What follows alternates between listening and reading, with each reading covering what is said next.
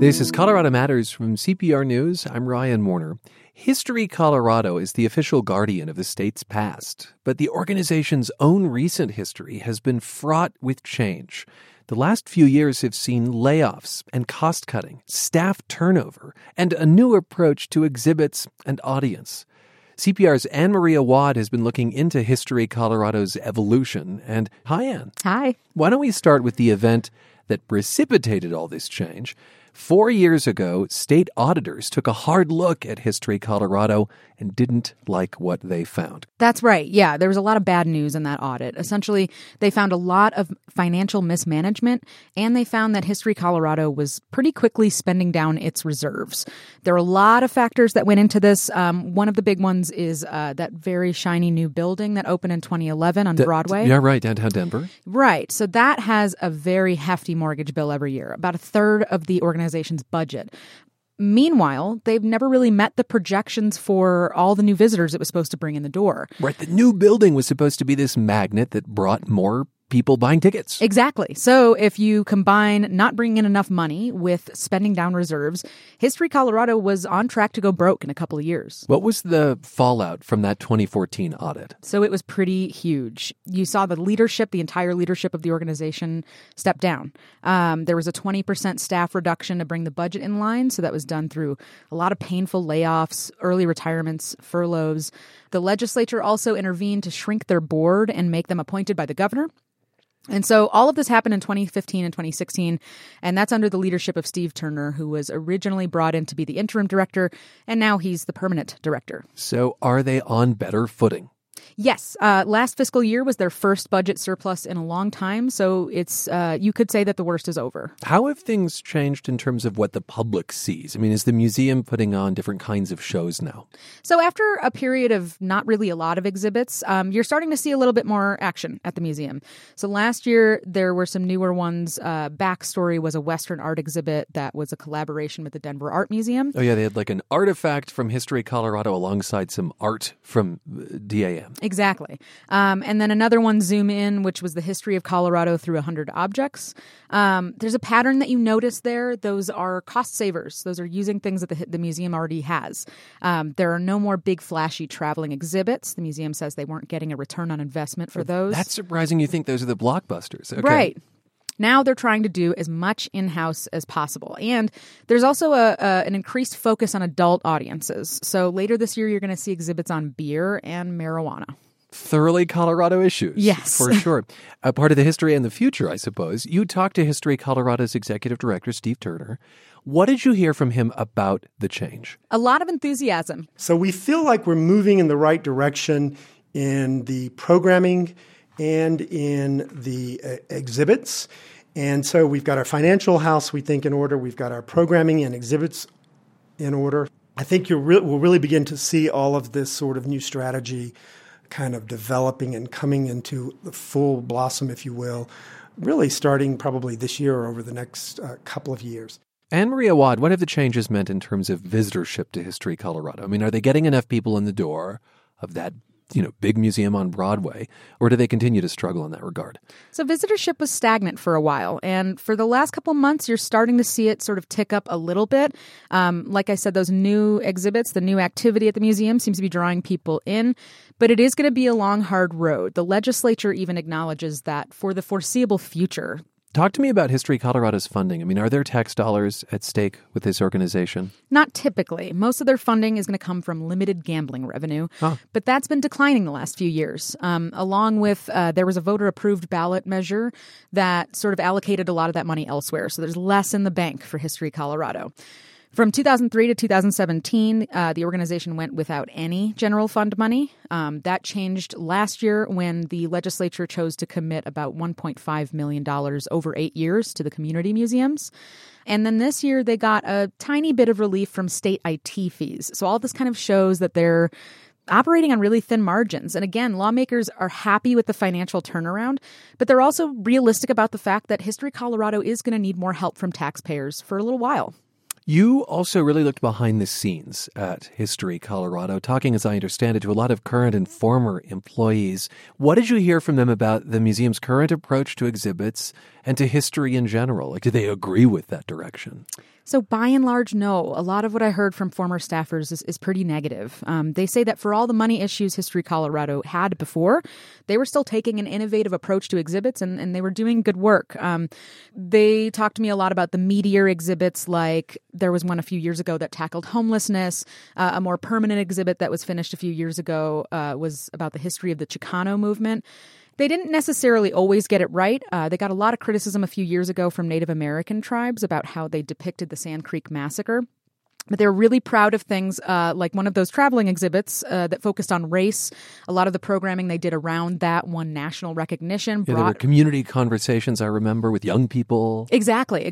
And a national organization said that brought increased visitorship to the museum, changed ideas about what a museum could do, and really brought in more diverse people than had been to History Colorado in the past. It sounds like the formers don't necessarily think the new programming is as meaty. You could say that. I think that there's sort of a philosophy change here from exhibits that are a little more tough and thorny to exhibits that are a little more light and fun. The American Association of State and Local History says a lot of History Colorado's peers around the country are doing sort of different things to maintain relevance, like reaching out to changing communities. The former staff feels as though History Colorado is not making as much of an effort to do that. They also feel like in general there's not enough input from the community. That desire to bring in more diverse audiences, they feel like that's fallen by the wayside. And also a lot of what I heard was concern over the loss of institutional knowledge. So you have staffers who have decades of experience leaving the place and they feel like they're being replaced by people who are far less qualified. Anyone willing to talk on tape about these views?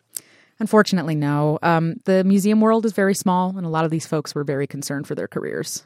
There are other signs that staff are not happy with the overall situation.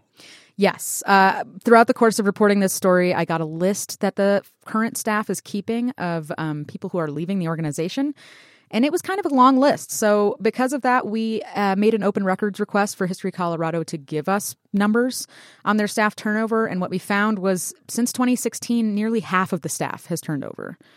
We also got a copy of their employee engagement survey. More than half of people surveyed said they didn't have confidence in the leadership. They said they didn't have a clear idea of History Colorado's direction. And they also said they felt that the place was understaffed. And there's also some issues with Turner himself, the executive director. I heard a lot about his temper, about the fact that he can be prone to outbursts. This is what I heard from former staffers. And they also told me they felt that he made the place sort of a toxic work atmosphere. And because of that, we made a request for his personnel file. His personnel file did have one complaint from an employee last summer who said that they didn't feel safe being alone in a room with Turner. What does Steve Turner, again, the executive director of History Colorado, have to say about all that? Because he's been talking to you. When it comes to the employee morale issues, he says he's wanting to hold listening sessions to get feedback from employees. As far as the turnover goes, he says that that's a normal rate and he's not concerned by it. With that complaint, he did not want to talk about the specifics, but I did try to ask him about his temper. Are you aware of other incidents where you may have lost your temper and other people may have heard, other people may have felt threatened? No, I really can't speak to that sort of hearsay. I'm not aware of those instances, so I really can't speak to that. At least 3 former staffers that I've talked to have said that they have been on the receiving end of outbursts from you. Nothing to say about that? Again, I need... Is that something that you've heard before? No. And I have been managing folks not only here for 10 years, but I was in management positions prior to this, and no. And from everything you've been saying, it seems like Steve Turner is really the figure at the center of everything at History Colorado in recent years. I mean, from its financial recovery to its changing programming to its office culture. I think so, but I think it's important to remember that the board also plays a big role here. A lot of the former staffers that I talked to felt like the role of the board significantly expanded and that they were doing a lot of work that is typically done by the staff. And a lot of that work is being done behind closed doors. So the staff really starts to feel disconnected from the decision-making process, at least from what I was told. Did your reporting give you any sense of where History Colorado goes next? It's tough to tell. This is their busiest year of programming since that audit. So I think a lot of where they end up is going to depend on how this year shakes out. Thanks for being with us. Thank you. CPR's Anne-Maria Wad on the state of things at History Colorado. Her reporting continues at CPR.org.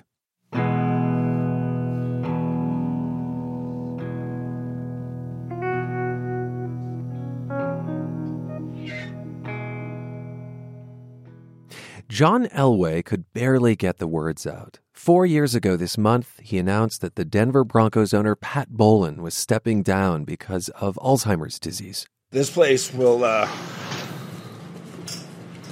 never be the same. I can say that, at least from the inside out, it'll never be the same. Having worked for him for 30 years,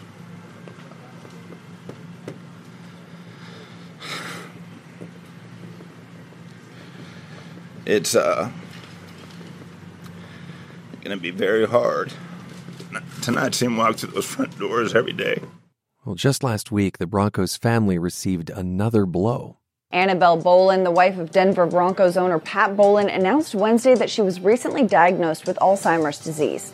Bowlen made the announcement in a statement released by the Broncos in which she said, quote, "I decided to make my diagnosis public right away in the hope that it continues to raise awareness for those battling Alzheimer's and their loved ones."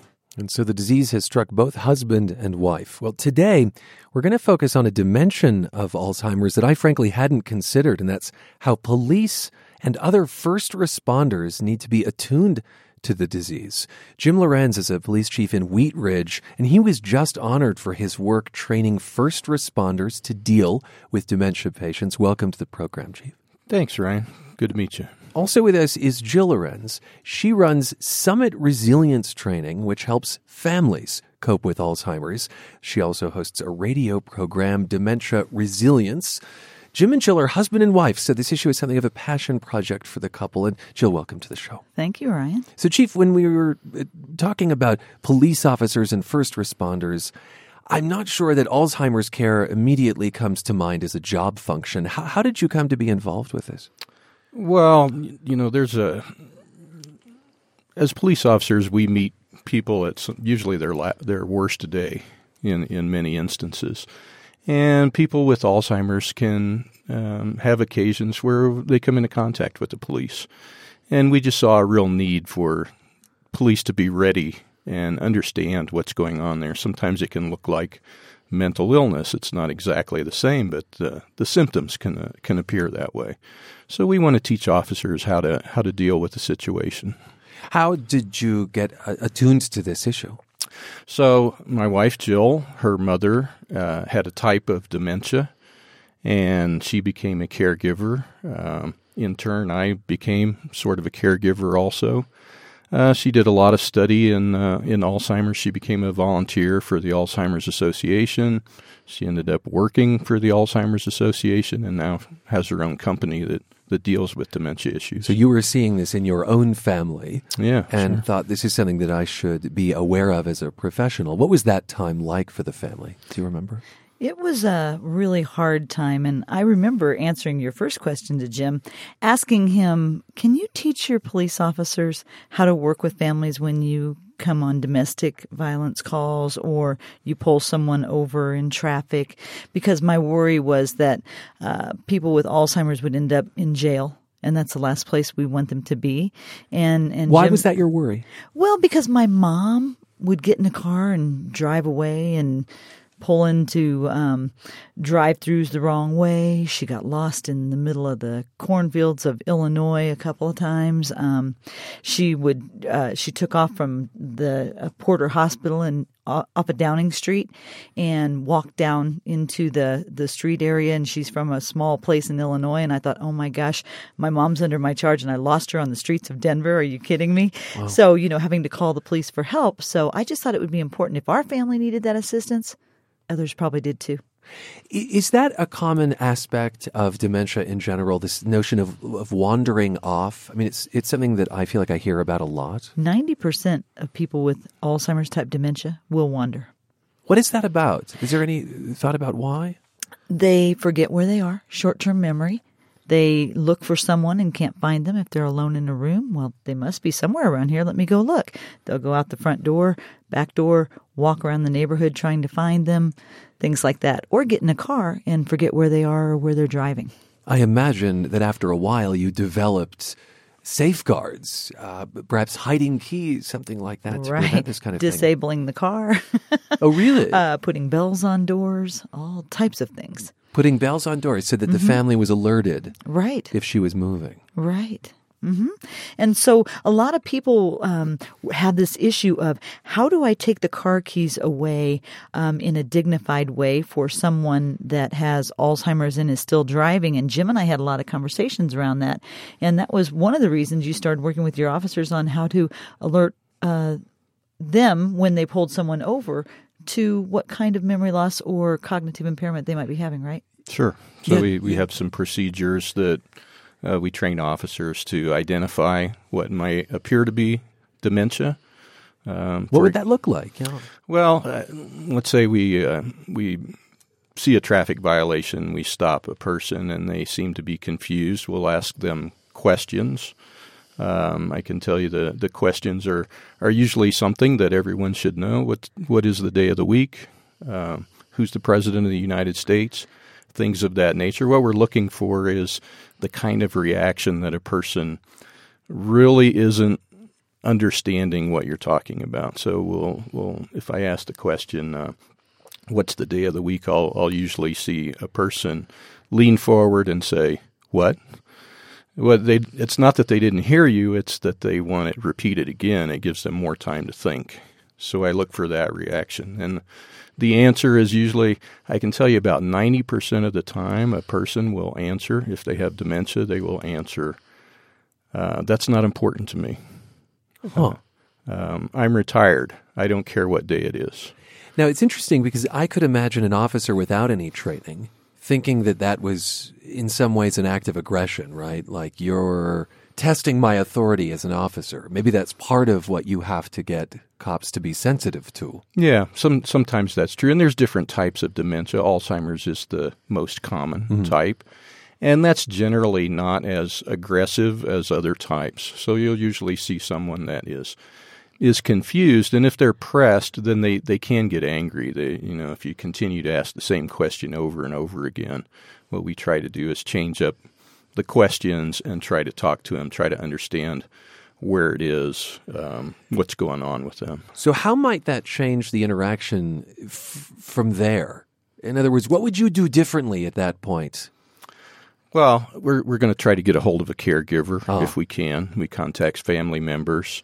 Because obviously we don't want, if a person is dangerous, we don't want them driving. They could hurt themselves. They could hurt someone else. So that's a bad thing. We want to try to get driver's licenses suspended from people that aren't able to drive. So we'll issue a summons, and they'll have to go to court.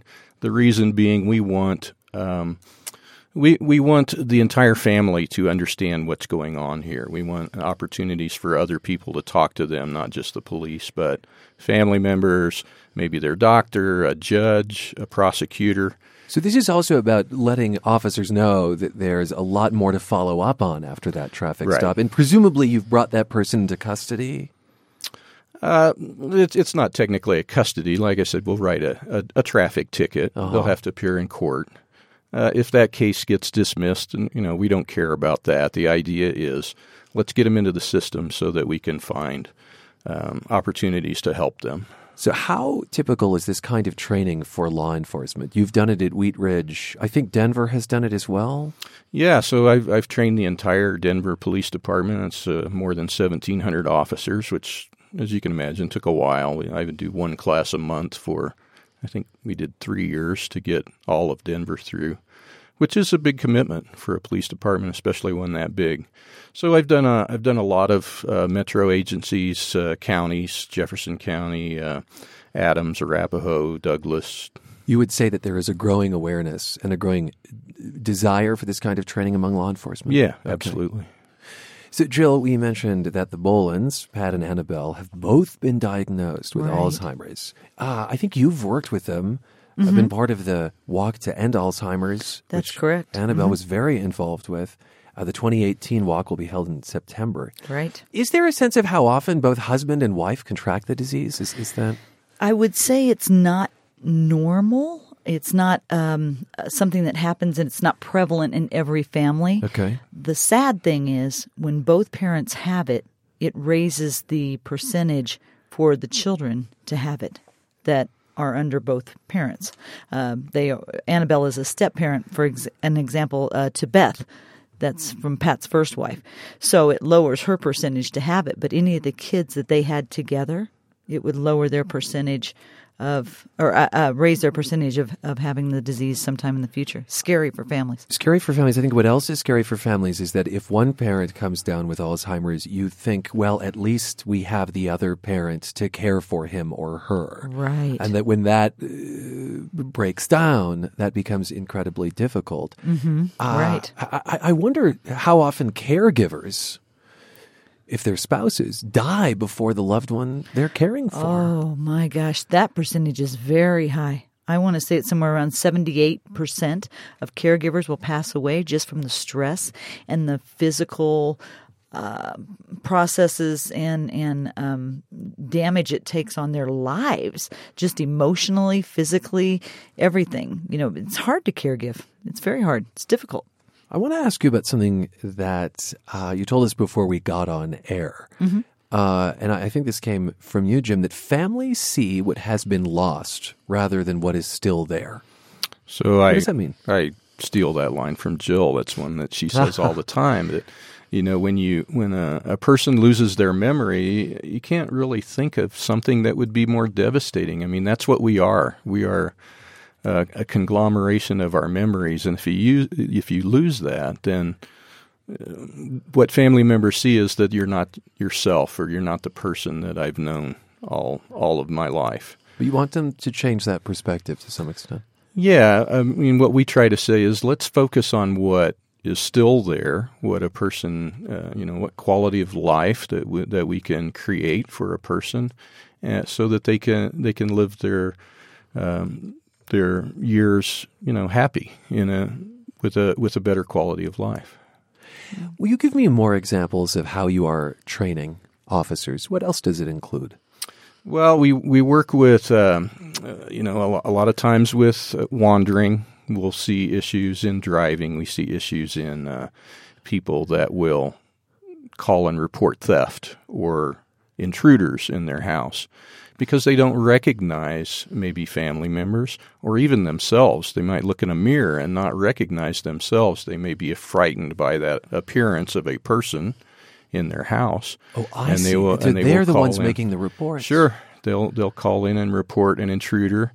They may lose things, forget where they've put them. Often people with dementia will hide things, and then they don't remember where they've hidden them, and then they're missing, so they want to report burglary or theft, something like that. It occurs to me how if an officer is not attuned to this, how quickly it could escalate or get out of hand. I mean, if you've got someone reporting an intruder, and it turns out it was actually just a reflection of themselves, right. If that's not properly interpreted by the officer, that could go wrong. Yeah, it can go very wrong, yeah.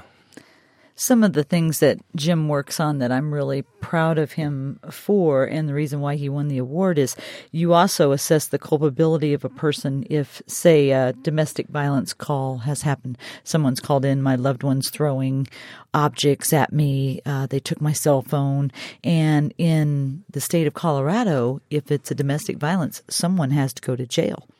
And Jim has figured out a way to talk to the officers to assess the culpability of the person. Did they know what they were doing at the time? Are they actually responsible for their actions in this case? It's kept a lot of people out of jail that didn't need to be there, that have Alzheimer's. Give me an example of that. As Jill said, domestic violence can certainly go both ways with a person with Alzheimer's. They could be a victim from their caregiver. Caregivers could get frustrated, commit some kind of a crime or assault on the person they're caring for. And the other way, a person gets very frustrated and may lash out. In general, they don't remember that just a few minutes later. That it's just kind of an outburst. And what we want to do is work with the district attorney's office and your own police department policy to work with, what is culpability? Does a person know what they have done? Are they really responsible for that? And I can understand that would be a difficult decision if someone was hurt. Yeah. Is it possible, Jill, that it is law enforcement that winds up informing a family that their loved one has dementia? Oh, absolutely.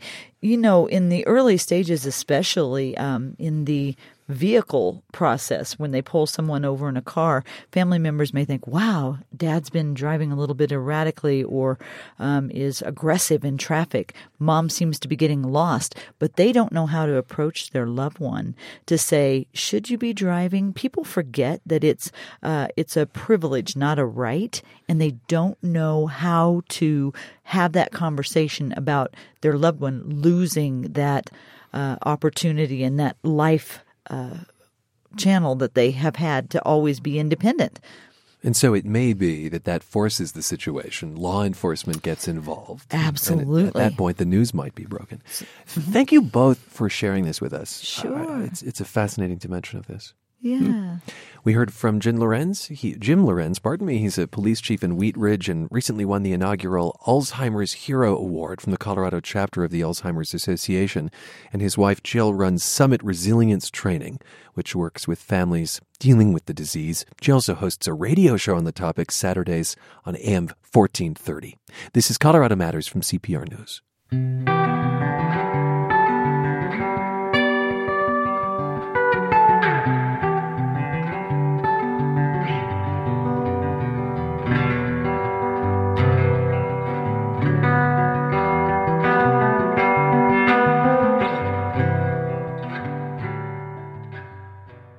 22-year-old Lacey Williams saw a need for a lifestyle and fashion magazine that takes a conservative approach. Williams is a political science major at CU Denver and founder of a publication called Expressions. She told my colleague Andrea Dukakis that as a young conservative woman, she says she often feels like a pariah. The most common thing I get when I start talking to people is, well, you're a bigot. You're a racist. And then they write me off and they don't want to talk to me. It's become about the anti-Trump movement, very pro-abortion, which I am absolutely not. I don't know. I think both sides were quite a bit polarized and nobody's really willing to listen. Nobody has respect for each other anymore, and both sides need to work on that for sure. So you feel that once folks know you're conservative, you're dismissed? Absolutely. 100%. You go to the airport. I'm at the airport a lot for different conferences. I travel. And I have different pins on my bag, and they're like, give me dirty looks, or, hi, how are you? Why'd you vote for Trump? I'm like, oh, okay. I'm just trying to get to LA. So you don't even feel that you're able to engage with people and have an intelligent conversation with them? I love to engage with people. I'm more than willing to listen, see where they're coming from, and then I like to kind of explain where I'm coming from.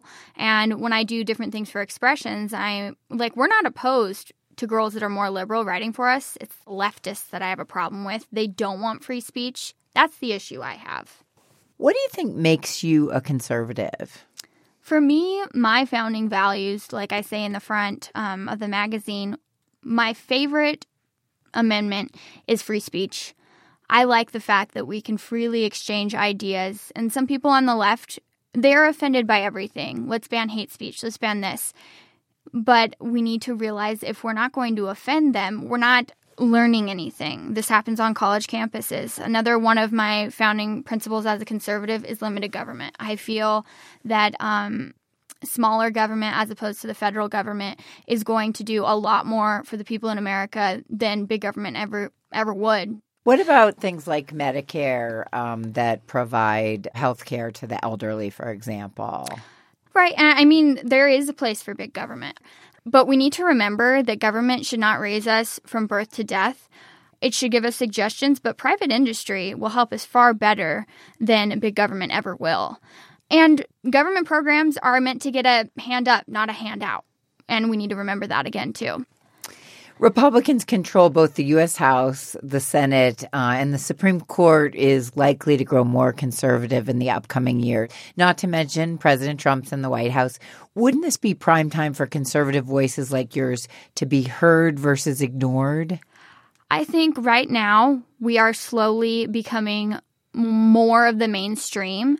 But just because we hold every branch of government, the media is so far left. Entertainment industry, they're who influence us.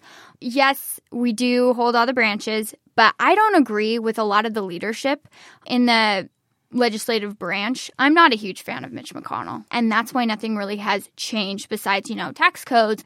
For me, it's about term limits. I think there's kind of these old ideas that keep coming up, and the whole party, we are kind of split a little bit between this sort of new type of Republican and things are supposed to be done this way. So your magazine is called Expressions. On the cover is Antonia Okafor. She's an advocate for broad concealed carry laws. There's also a teaser for an interview with William Witt. He studied at UC Denver and is a conservative social media influencer.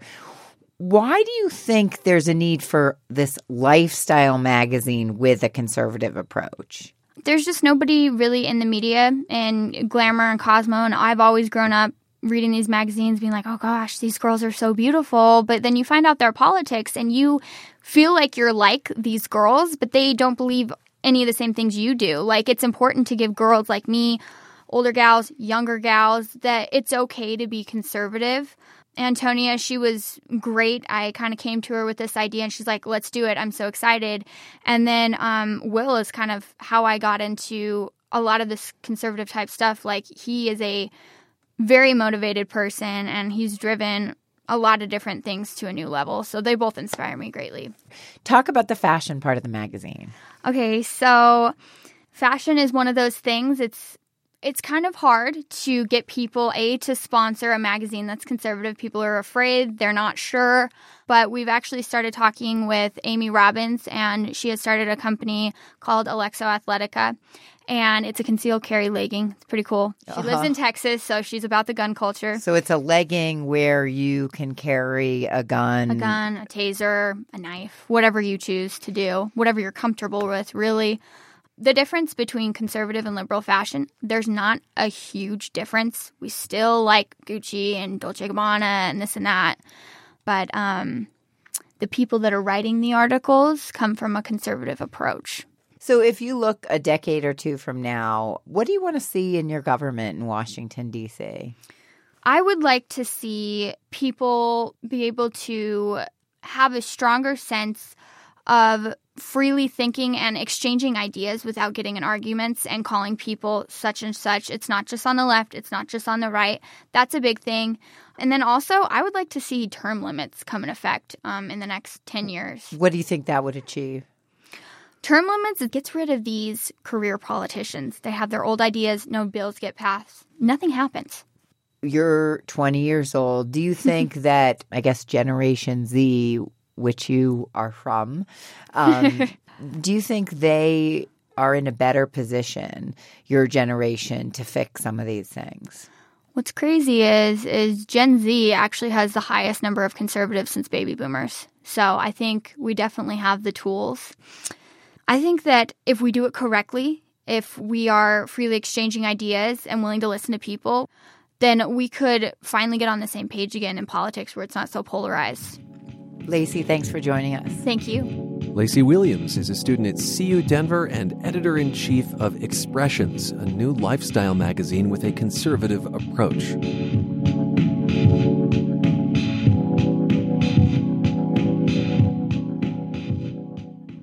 Kids in Silverton were studying diversity last spring when they found a stone marker in the town cemetery. It memorialized Chinese workers who were banned from burial in the cemetery and who were run out of town in 1902. The students were saddened by this ugly history and decided to do something about it. So they created a museum exhibit. Their teacher, Whitney Gaskell, spoke to Nathan Heffel. Whitney, welcome to the program. Hi, thanks for having me. The Chinese were exiled from Silverton 116 years ago, and this is a pretty dark part of Silverton's history. You know, it's not really kid-friendly. Why did this historic episode resonate so much with your young students? Well, I think it resonated with them because students really actually like to learn about things that feel really relevant and important. I think it honors their intelligence and it makes them feel like they're doing something important. And we had studied Colorado history all semester, and we hadn't really shied away from some of the other darker chapters in Colorado's history. So they had a lot of chance to build up to that and work towards understanding some of these events. And they felt pretty passionately about moving forward and doing something about it. Well, let's hear from one of your students. This is Rylan Jaramillo. It made me feel sad that we treated people that way just because of the way they looked or sounded. Can you tell us a little bit about this history that you found in Silverton that these kids were so drawn to? Yeah, so we do begin at the cemetery, and the marker really it's actually a bit mysterious. It just says that they were denied burial in the cemetery. It doesn't really give any background about what they did in Silverton for work or why they were denied burial. Chinese workers were actually excluded from the mines in Silverton, and they did service industry jobs. Like there was a laundry, there was even a restaurant that was boycotted. And some of these things escalated until in 1902, as you mentioned, there was a mob that drove the remaining Chinese workers who had stayed through all of the boycotts and everything. It was, as you mentioned, very dark. They used a lot of intimidation tactics. They tied ropes around their necks and marched them to the mouth of the canyon and pretty much told them to hike away and not return. And it's my understanding that after that event, maybe some people filtered back in to just grab what they could. But really after that, Silverton did not have a Chinese population at all, a Chinese American population. Now, when the students discovered what had happened to the Chinese Americans living, or the Chinese living in Silverton, was that their kind of point of entry to this curriculum? We spend a lot of time trying to help students make personal connections to this. So we ask a lot of things like, how do you think it feels to move, or how did it feel for you when you moved? What are things you would have packed when you moved, or if you had to move? We really try to build empathy and give them chances to think about, well, how does this relate to me and my life today? And as part of these studies, you loaded your students into Suburbans with their sleeping bags and notebooks, and you traveled 1,000 miles around Colorado to get a firsthand look at other examples of historic discrimination. Can you tell us a few of the places your class visited and what they saw? Absolutely. So we visited the Eastern Plains and Denver to get a sense of how the diversity of our state. And some key sites for us, one was the Sand Creek Massacre, which is a really powerful testament to telling history from more than one perspective, because many of the firsthand accounts from that event misrepresented. So that was very powerful for the students, and they had an understanding of the idea that, wow, the true history could have simply gone away or been erased. And they had a similar experience at Camp Amache, which was the Japanese relocation center in Grenada during World War II. And that place, again, was very special for us because the Grenada High School has a program called the Amache Preservation Society. And that site was also basically just falling to ruins until a group of high schoolers with their teacher stepped up to preserve the site. They've opened a small museum. They've even had some of the barracks recreated so that history can keep alive. And so they got to see that students could step up and be the ones making sure that history isn't forgotten. And that was really special for them. And one of the people you received help from on this project was a Chinese American professor at the Center for Asian Studies at the University of Colorado, Professor William Wei. And he says he was really impressed by what your students were doing. It is, in fact, quite heartening that they did this, because I think we would all agree that the future is in the hands of the young. And the fact that they demonstrated a proactive approach to the issue of diversity is indeed heartening and in fact, heartwarming. And what about the parents? What are they thinking about this, taking their children all across the state and learning about this? I I think that's very actually typical for Silverton School. We believe in something called field work, which means getting the students out of the classroom. It's not a field trip because we're working pretty hard the whole time. So that's a big part of our school culture already. But I think our parents were really thrilled with the depth of the project and really getting to see the students complete an action project when they returned. When we opened our exhibit at the museum, I had parents saying that they'd never even gone to our museum in Silverton. It was their first night there, and they were so excited to be there, and they learned so much alongside with their students. So that was really special for me. And so you decided to focus on this Chinese history. You have that exhibit there. Here's Rylan Jaramillo again describing what went into that exhibit and which was her favorite part. We have a Chinese calling card, a teacup, a musical instrument, and I can't remember what it's called. And then we have a picture from the newspaper that sort of shows what it looks like. And then we also have a glass bottle. A glass bottle, a picture from a newspaper, a musical instrument. I understand thousands of people visit the Silverton History Museum each summer, so this exhibit is getting noticed, isn't it? Yes. Yeah, I think last summer they had actually about 10,000 visitors. We're very fortunate. We have a very great museum here in Silverton.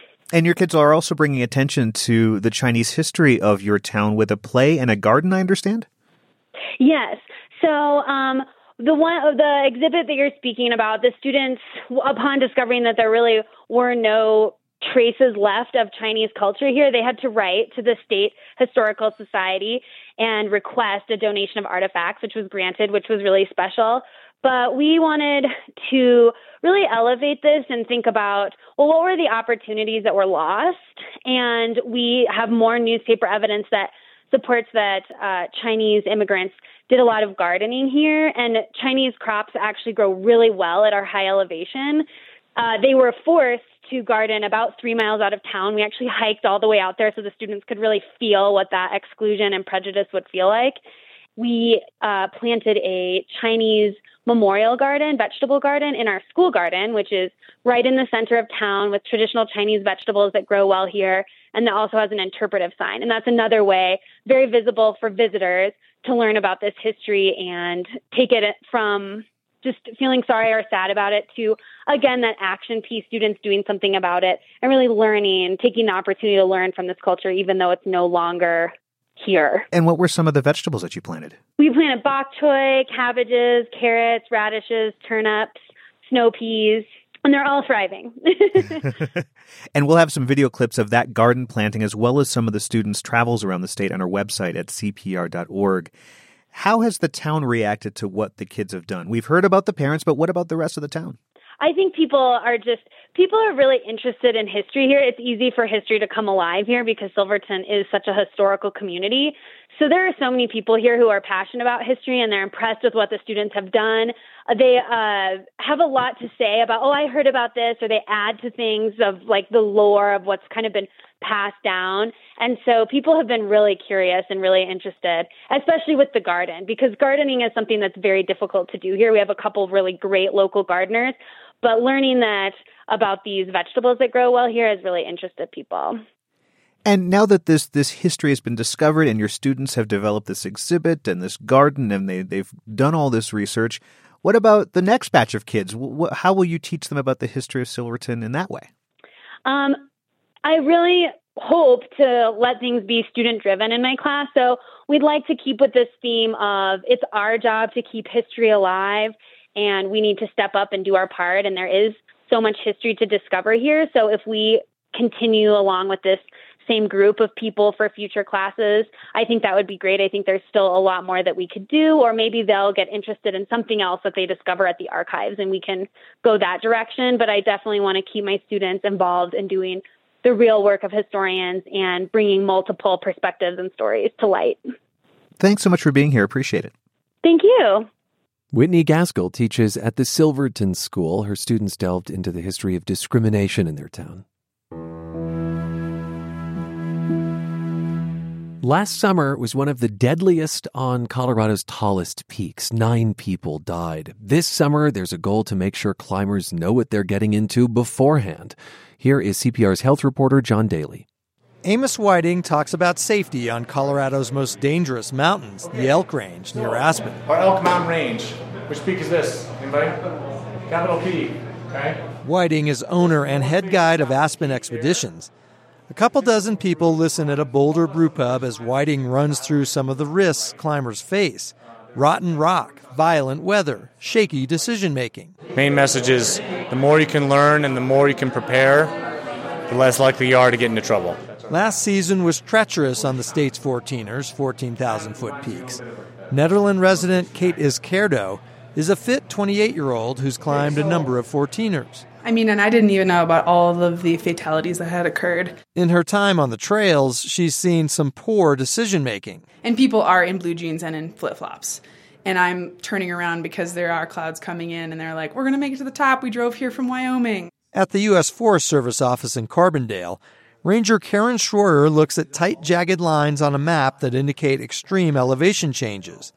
5 climbers who died last summer fell on Capitol Peak. But that's my understanding, is that they all 5 got off route at the knife's edge. Schroer says the Elk Range, which includes the iconic Maroon Bells, are magnificent but dangerous. In some cases, especially with Capitol Peak, when you get off route, you can die. Last year saw a record number of deaths and backcountry rescues in the Elk Range. In response, community leaders have created the Elk Range Mountain Safety Coalition. When they debated new safety measures, warning signs seemed obvious, but also too little too late. We strongly feel like by the time they reach the trailhead, they've already made their decisions. And we've found that very few people stop and listen or stop and read the trailhead signs. Many would-be climbers get their information on social media. I got you on video, bro. You gotta get pictures of me once you get across, so. Where it's easy to find selfie shots and GoPro video highlighting epic adventures. That includes adrenaline-pumping scenes from Capitol's legendary Knife Edge. Lloyd Athern with the Colorado 14ers Initiative says what the videos can't capture is the extreme danger, the exposure, and just how easy it is to slip and cartwheel off a cliff on the 10 or so toughest 14ers. If you fall, you're going to fall not 2 or 3 feet, but you're going to fall 200, 300 feet and not survive. Athern says at least one climber who died on Capitol was attempting their very first 14er. They didn't seem to have a lot of mountaineering experience. The 14ers Initiative is producing new online safety videos to counter some less than prudent information out there. The larger coalition is focused on education and training. Guide services are offering field clinics with sobering talk about risk assessment, rescues, and planning. YouTube is not your mentor. Your mentor needs to be somebody who has experience, who hopefully has already gone up the peak that you want to go up. That's Justin Hood, president of Mountain Rescue Aspen. Their headquarters is packed with tools that may save a life. Rescue vehicles, snowmobiles, radios, medical supplies. Ropes and mountaineering gear. Hood and Steve Cerati from Aspen Alpine Guides say people who want to climb in the Elks need to know these aren't hikes, that this is mountaineering. Cerati's guide service will lead a client up a peak for a fee of several $100s. But he says anyone attempting these peaks should do some serious training. And Cerati says they must be fit enough to spend 10 hours or more dealing with high altitude, intense sun, and possibly dehydration. This could be a really good day or a really bad day. This year, the message for climbers is, be ready to turn back if weather, rock, or personal resolve gets dicey. Justin Hood from Mountain Rescue Aspen says the mountain will still be there. We don't want anybody to have any expectations that they're just going to get to the top just because they're trying it. Hood knows the road to the summit of the state's deadliest peaks is a cautionary trail that requires abilities not every climber has. I'm John Daly, CPR News. And I'm Ryan Warner. Thanks for spending time with us. If you ever miss us on air, we're a podcast. You can find Colorado Matters wherever you get your podcasts. You can follow me on Twitter at CPR Warner and the show at Colorado Matters. This is CPR News.